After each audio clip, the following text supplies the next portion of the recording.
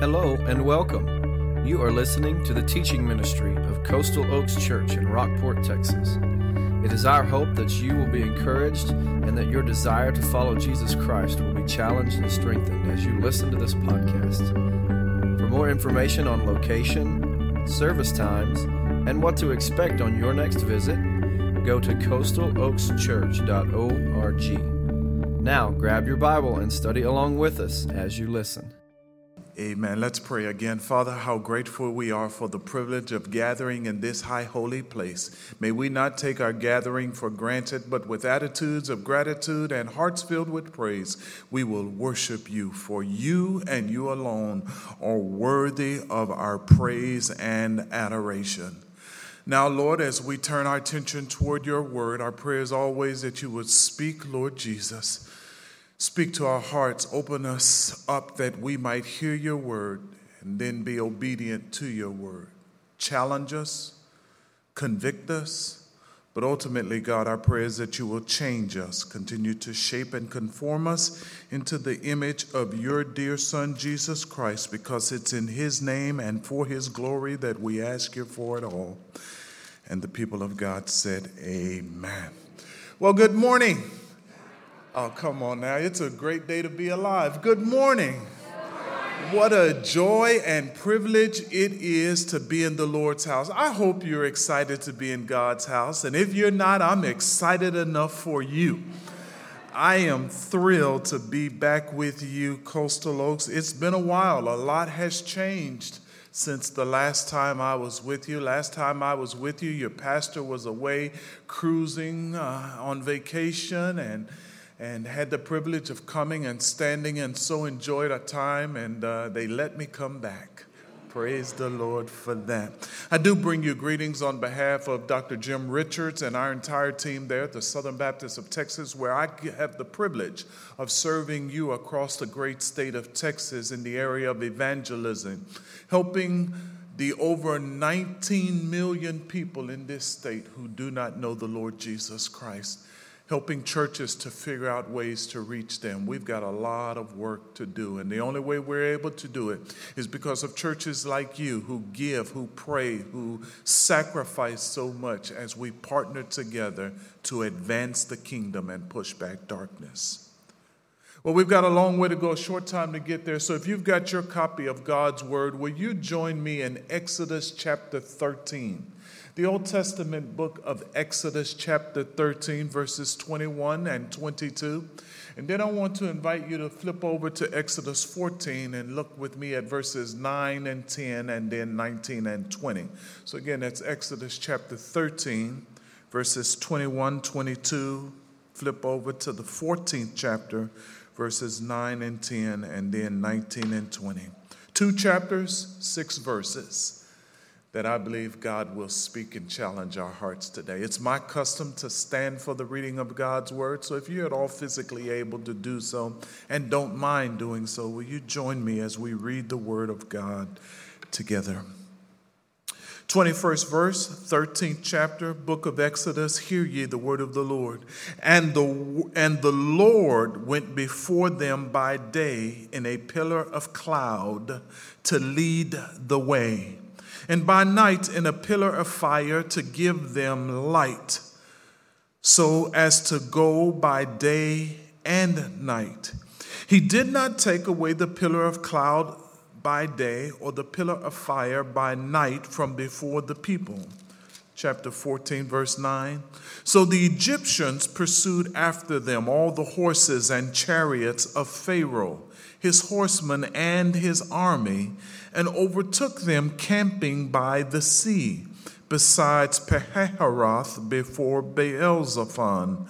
And when Pharaoh drew near, the children of Israel lifted their eyes, and behold, the Egyptians marched after them. So they were very afraid, and the children of Israel cried out to the Lord. Look with me at the 19th verse.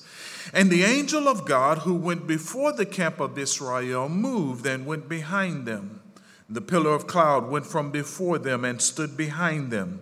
So it came between the camp of the Egyptians and the camp of Israel. Thus it was a cloud and darkness to the one, and it gave light by night to the other, so that the one did not come near the other all that night. Amen. That is the reading of God's word. You may be seated. Allow me to use as a thought and title for our time together this morning, Trusting Through the Transition. Trusting Through Transition. Coastal Oaks, you are in the midst of a transition. Just as the children of Israel in the book of Exodus are a people in transition. Transition is not bad. Transition is necessary. Transition is the process and period where God, or it is the process and period of moving from one place to the next place. All of us ought to be in a perpetual season of transition, where God is moving us from a place to a place. Because although he invites us to come to him as we are, he never intends for us to stay as we are. And so as we're growing and maturing both physically and spiritually, we are in the season of transition. Allow me, by way of history, to give you the story in narrative form. The children of Israel, God's chosen people, have been down in Egypt for over 400 years. They've been in bondage. They've been held hostage against their will. But in spite of being held hostage in bondage down in Egypt, the children of Israel actually thrived. In fact, if you read the opening chapters of Exodus chapter 1, you see that these people, God's chosen people, though they were in bondage, they thrived. God's hand of favor was upon them, and they were thriving there. But then the scripture says there arose a new king, a new leader, a Pharaoh who did not know Joseph. And the favor that the children of Israel had, he, because of his own insecurity, began to strip. He put over them taskmasters to make their lives difficult. He passed laws and legislation to make them suffer. But your Bible says that in spite of everything that this Pharaoh did, the children of Israel still thrived.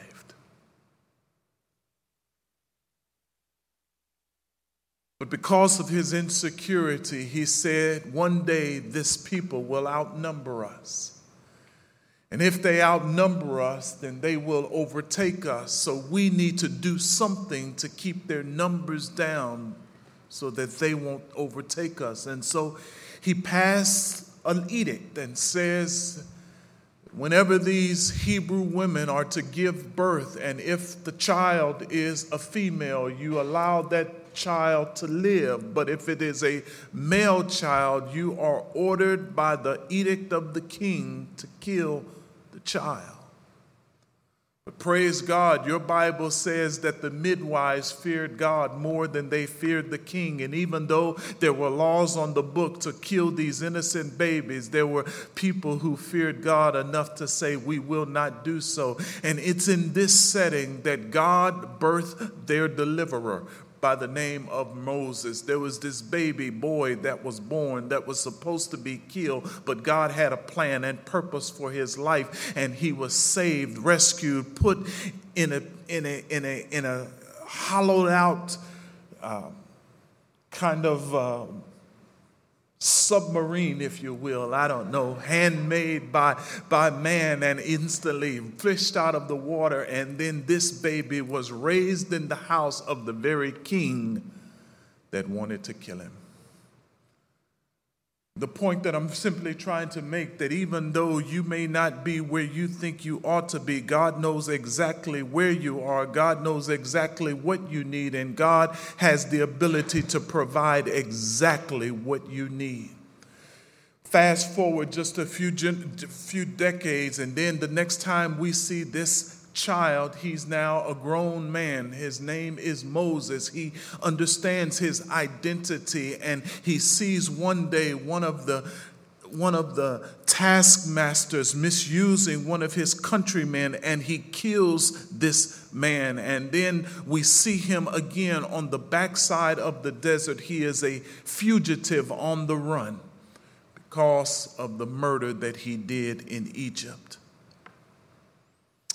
When we find him in Exodus chapter 3 this time, we find him as he's feeding his father-in-law's flock. The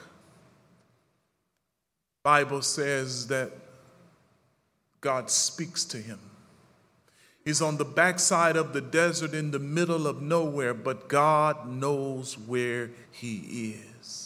And that ought to be a word of encouragement for someone this morning, that it doesn't matter where you are. It doesn't matter how bad you've messed up. It doesn't matter how far you have strayed from God. God knows exactly where you are.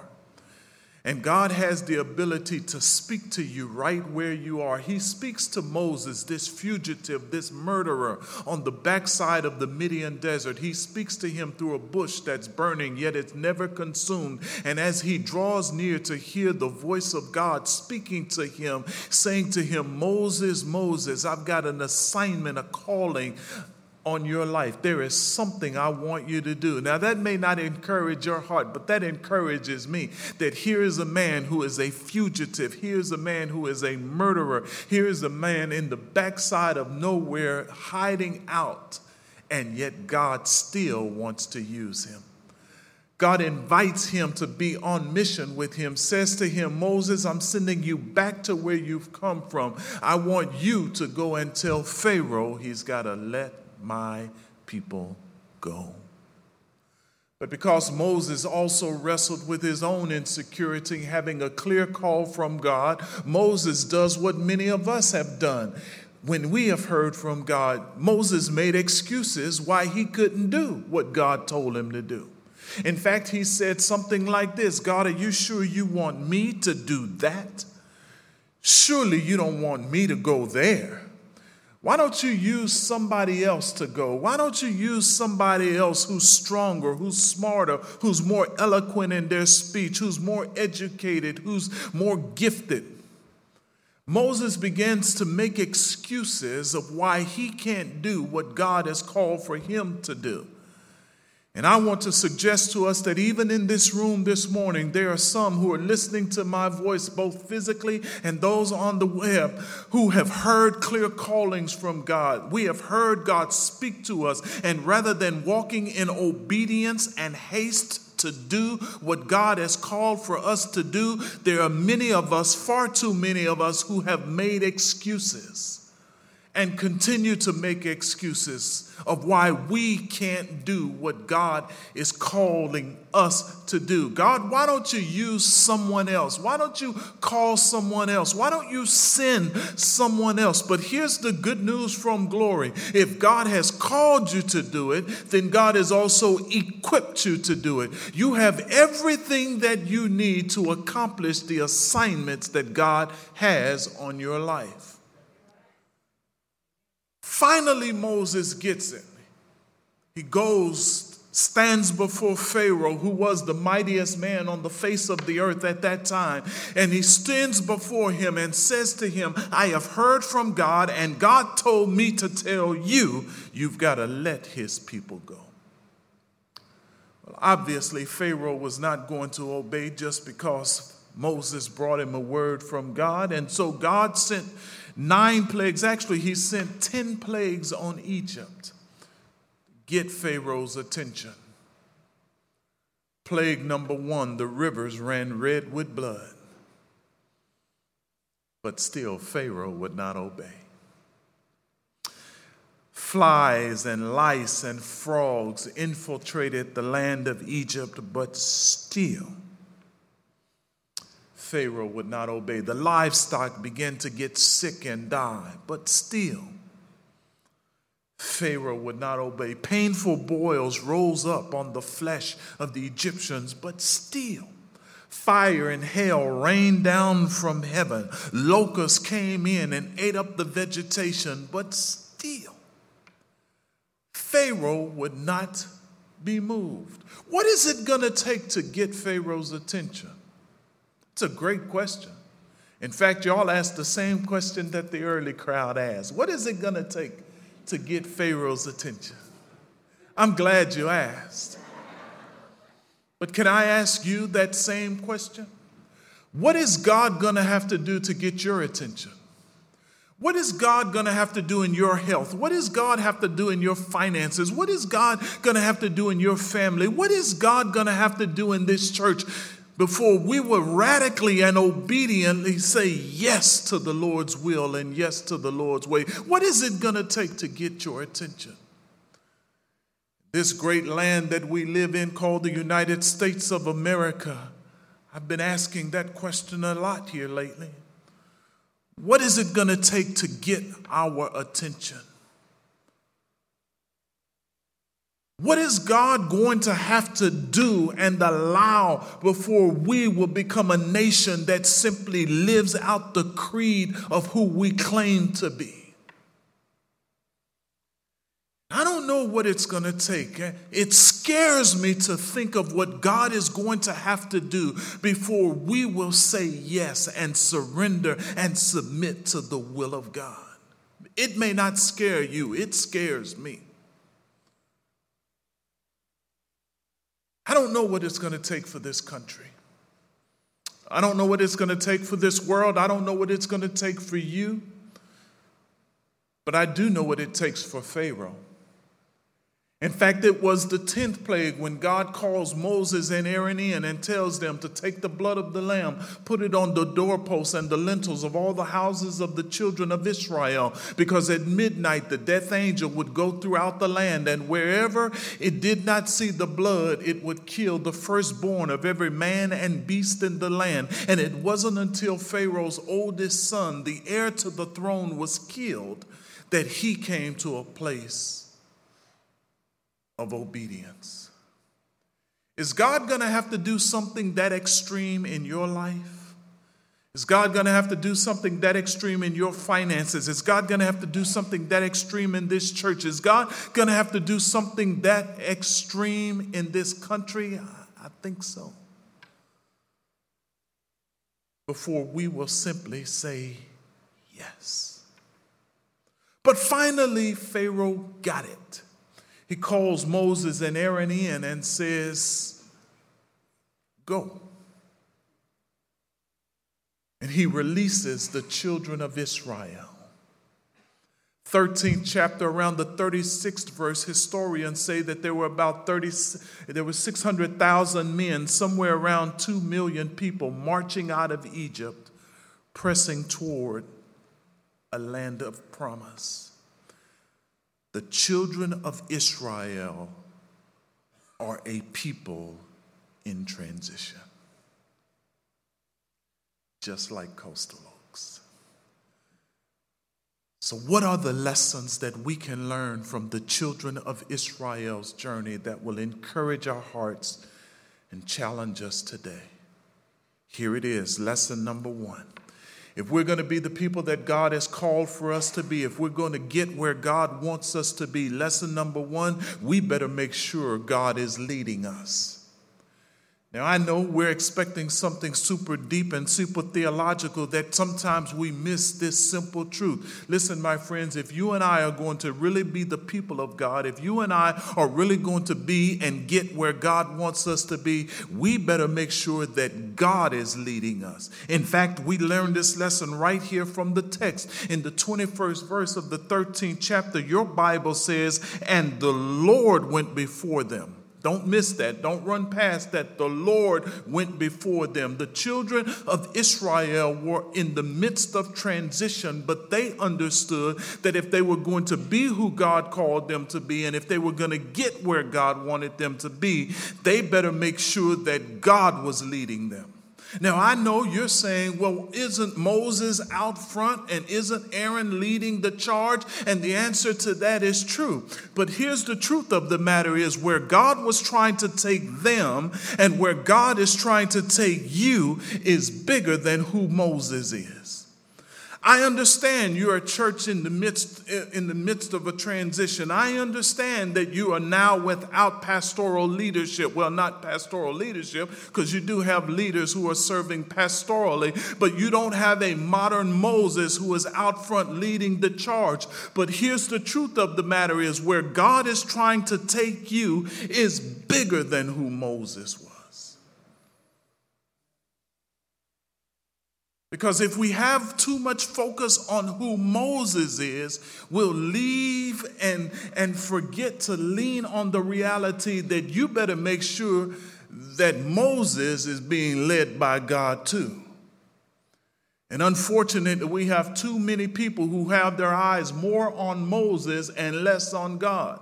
And when Moses falls, because Moses is merely a man, when Moses makes mistakes because Moses is merely flawed, then their faith is fickle, their faith is flawed, and they fall away from the faith because rather than having their eyes on God, they have their eyes on Moses. Listen, my friends, if we're going to be the people of God, we better make sure that God is leading us. Well, let me give you the lesson number 2, and then I'll quickly get on out of your way because there are 5 of them. Lesson number 2 is simply this. If we're going to be the people that God wants us to be and get where God wants us to be, we better make sure that we understand that God can be exactly what we need him to be at the moment in which we need him to be in. We serve an awesome God, and he has the ability and power to be exactly what we need him to be when we need him to be in. You don't believe me? Look at the text. Your Bible says that by day in a pillar of cloud he was, but by night the children of Israel needed God to be different than what he was during the day. And so at night, he was a pillar of fire. In the daytime, he was a pillar of cloud. All I'm simply saying is that whatever the children of Israel needed God to be, he was. That encourages my heart. That blesses me to know that I serve a God. We serve a God who has the ability and the power to be exactly what we need him to be. He knows exactly where we are. He knows exactly what we need. He has the power and the authority and the ability to be exactly what we need him to be. Let me just continue to tell you a little bit about their story. This people, God's chosen people, wandered in the wilderness for over 40 years, and yet only a God like the God we serve can rain down manna from heaven to feed his people who are hungry. We serve an awesome God. Only a God like the God we serve can bring forth water out of a rock. Only a God like the God we serve can change bitter water into better water, sweet waters, all through the dipping of a branch in the waters. We serve an awesome God. Only a God like the God we serve can allow these people to wander in the wilderness, but yet their shoes and their clothes never wore thin. Only a God like the God we serve can bring this people to a Red Sea with mountains on both sides of them, their enemies behind them, and a great body of water before them. And only a God like the God we serve can tell Moses, stretch out the rod and pull back the curtains of a Red Sea while his people walk through on dry land. I know you don't get excited about that God, but I'm so excited about that God. I almost can't stand myself because he is awesome and worthy of our praise. So you better make sure God is leading you. Understand that God can be exactly what you need him to be at the moment in which you need him to be in. Let me give you lesson number 3. Lesson number 3 is a bit of bad news, but it's a reality that many of us need to wrestle with. And that reality is simply this: you have an enemy, and your enemy will continue to pursue after you. You have an enemy. His name is Satan. In fact, Ephesians chapter 6, Paul writes under the unction of the Holy Spirit, and he says, we wrestle not against flesh and blood, but against principalities, powers, spiritual wickedness in high places. He says to us, we have an enemy, and our enemy is not flesh and blood. Our enemy is Satan. If you have a relationship with God through his son, Jesus Christ, your enemy's name is Satan. He wants to rob you of your destiny. He wants to rob you of your testimony. He wants to keep you from being who God's called you to be. He wants to keep you from getting where God wants you to be. You have an enemy. We have an enemy. So oftentimes, even in this very country, we're fighting amongst each other, and we're calling each other enemies across ethnic lines, against political lines, when the reality is we have an enemy. His name is Satan. He wants to destroy us. He wants to rob us of our testimony. He wants to rob us of our integrity. And far too many of us are falling prey because we don't understand who the real enemy is.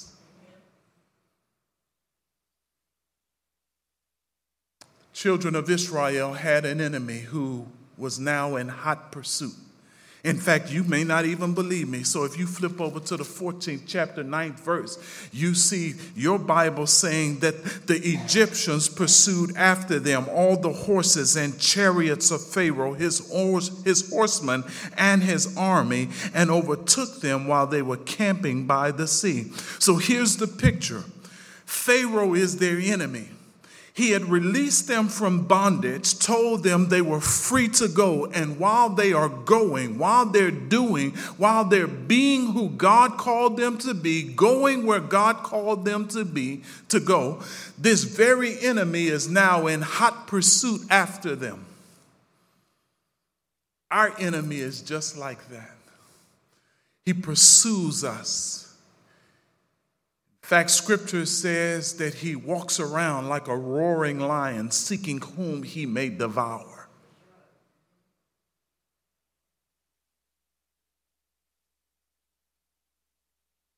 They have an enemy. And this enemy has unleashed everything he has. He has unleashed all of his horsemen. He has unleashed all of his chariots. He has unleashed all of his horsemen and his army. All because he's trying to stop the people of God from being who God called them to be and going where God called them to go. It was true of them, and it is true of us. That's why you better make sure God is leading you. Why you need to understand that God can be exactly what you need him to be. Don't be naive. You have an enemy who wants to destroy your family, who wants to destroy this country, who wants to destroy your life, who wants to destroy your church. But I don't want to leave you in the negative, so let me give you number 4. Because greater is he that is in us than he that is in the world. Lesson number 4 is simply this. When you get in trouble, when your back is against the wall, when you're between the devil and the deep blue sea, you know you need to do something. God's got your back. Actually, that's number 5. Number 4 is simply this. When you get in trouble, you've got somebody you can call on. Now, that may not encourage your heart, but it encourages me to know that when my back is against the wall, when I'm in trouble, when I'm struggling, I've got an advocate. I've got somebody I can call on. In fact, your Bible says in the 10th verse of the 14th chapter that when Pharaoh drew near, the children of Israel lifted their eyes, and behold, the Egyptians marched after them. So they were very afraid, and here it is, the children of Israel cried out to the Lord. They were in trouble. They had mountains on both sides of them. They had this body of water in front of them. They had their enemy behind them. They were trapped. They needed to do something and didn't really know what to do. So what do you do when you don't know what to do? Cry out to the Lord.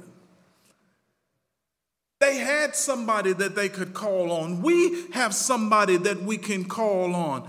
His name is Jesus. Just a little talk with Jesus makes everything all right. We need to lean into his word. We need to lean into him in prayer, bend our knees, bow our heads, cry out to the Father. But unfortunately, far too many of us, when we're in trouble, especially in the local church, we don't cry out to the Lord. The first thing we do is want to cry out to Moses. And what we sometimes do is we expect Moses to be for us what only God can be for us. So Coastal Oaks, as you are seeking and searching and praying about who your next Moses ought to be, make sure that you do not ascribe to Moses a position and a platform that is only able to be sustained by one. Do not expect Moses to be your God.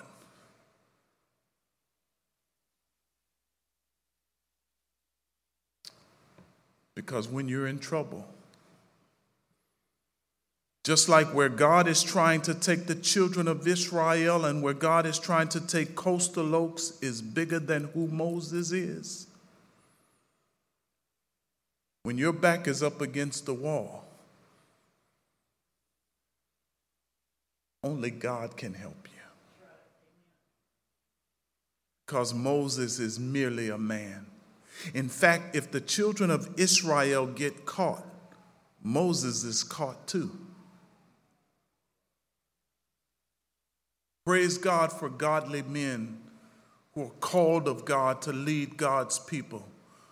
You better make sure that you're calling a man who's being led by God. And you follow him out of the unction of God's leading. But you better make sure God is leading. Understand that God can be exactly what you need him to be when you need him to be it. Don't be naive. You do have an enemy. And your enemy will continue to pursue after you. But when you get in trouble, you've got somebody that you can cry out to. Let me give you number 5, and then I'll get to my seat. Reminding you that, first of all, Ephesians chapter 6 tells us that we wrestle not against flesh and blood, principalities, power, spiritual wickedness in high places. Paul goes on to say, therefore, put on the whole armor of God that you might be able to stand against the wiles, the trickery, the traps of the enemy. Paul says that because you have an enemy that wants to destroy you, you have to gird up yourself with the armor of God that you might be able to do battle against the enemy. And so when you read the armor of Ephesians chapter 6, you see a breastplate of righteousness. You see a shield of faith. You see a helmet of salvation. You see shoes of the gospel. You see shoes that are prepared. You see all of this stuff, and everything is for a frontal attack. But when you read and see the armor of God, there is nothing for your back. You may be asking, why in the world doesn't God provide protection for our back? And I've heard some people say, well, God expects us to watch one another's back. You know, I got your back, bro. You know, that kind of stuff. I got your back. If you need me, call me.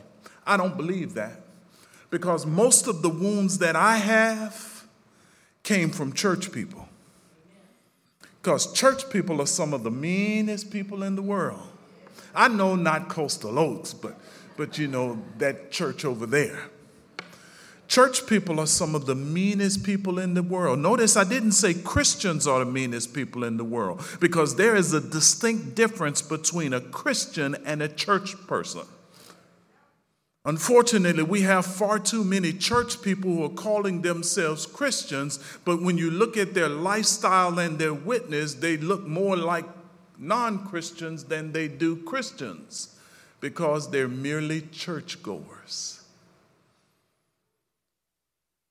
So I don't believe that the reason God didn't give us anything for our back is because he expects us to watch one another back. The reason God didn't give us anything for our back is shown right here in the text. God's got our back. And it's really the fifth lesson that I stopped by here on my way to heaven to encourage you, to say to you that God's got your back. Coastal Oaks, God knows exactly where you are. God knows exactly what you need. God has the ability and the power to give you exactly what you need and who you need. Let me just drop a dime in the meter and park there just for a moment, because I know that in seasons of transition, there are always those who are saying, why did Moses leave us? If God wanted you to have that Moses, God would have left that Moses. But because you're a church in transition, because you're always in the process of moving from a place to a place, that God calls one Moses for one season, but in order to get to the next season, it necessitates a different Moses. But unfortunately, and sometimes, let me just give you a bit of prophetic warning. If you're not careful, you'll seek to replace the old Moses with the new version of the same Moses. But if God wanted you to have that Moses, God would have left that Moses. I don't know who I'm talking to. The Spirit just said, drop that in the gumbo for a minute and let them marinate on it. Better make sure God's leading. Understand He can be exactly what you need Him to be. You have an enemy who continues to pursue after you. But when you get in trouble, you've got somebody that you can cry out to. And relax, rejoice that God's got your back. He knows who you are. He knows where you are. He knows what you need. He knows who you need. And He has the ability to give you exactly what you need as He moves you from one place to another place. Those are the lessons of how we trust God through transition. They're promises. They're principles that you can hang your hat on. The promises and principles of God are for the people of God. And maybe you're here today and you've never placed your faith and trust in Jesus Christ. Then the bad news is those principles and promises really aren't accessible to you, because they are made available through those who have placed their faith and trust in Jesus Christ. And if you're here today, I've got good news, that with a simple step of faith, you can access all the promises that God makes available to His people. By simply placing your faith and trust in Jesus Christ. In fact, it's the greatest decision you'll ever make in this life. It's a decision that's so great, it don't just affect this life, but it affects life eternal. And so if you're here today and you've never placed your faith and trust in Jesus Christ, in just a second, I think Andy is going to give you some directions on how you might make the most important decision of your life. But for those of us who are trusting Jesus, those of us who are walking with Jesus, I just stopped by here on my way to heaven to encourage you as a church family, to say to you, make sure God is leading. Understand that He can be whatever you need. You have an enemy. And as I was telling the brethren in the back, sometimes the enemy shows up most in the season of transition. And folks start jockeying for position and they start fighting about trying to gain power. Recognize who the enemy is.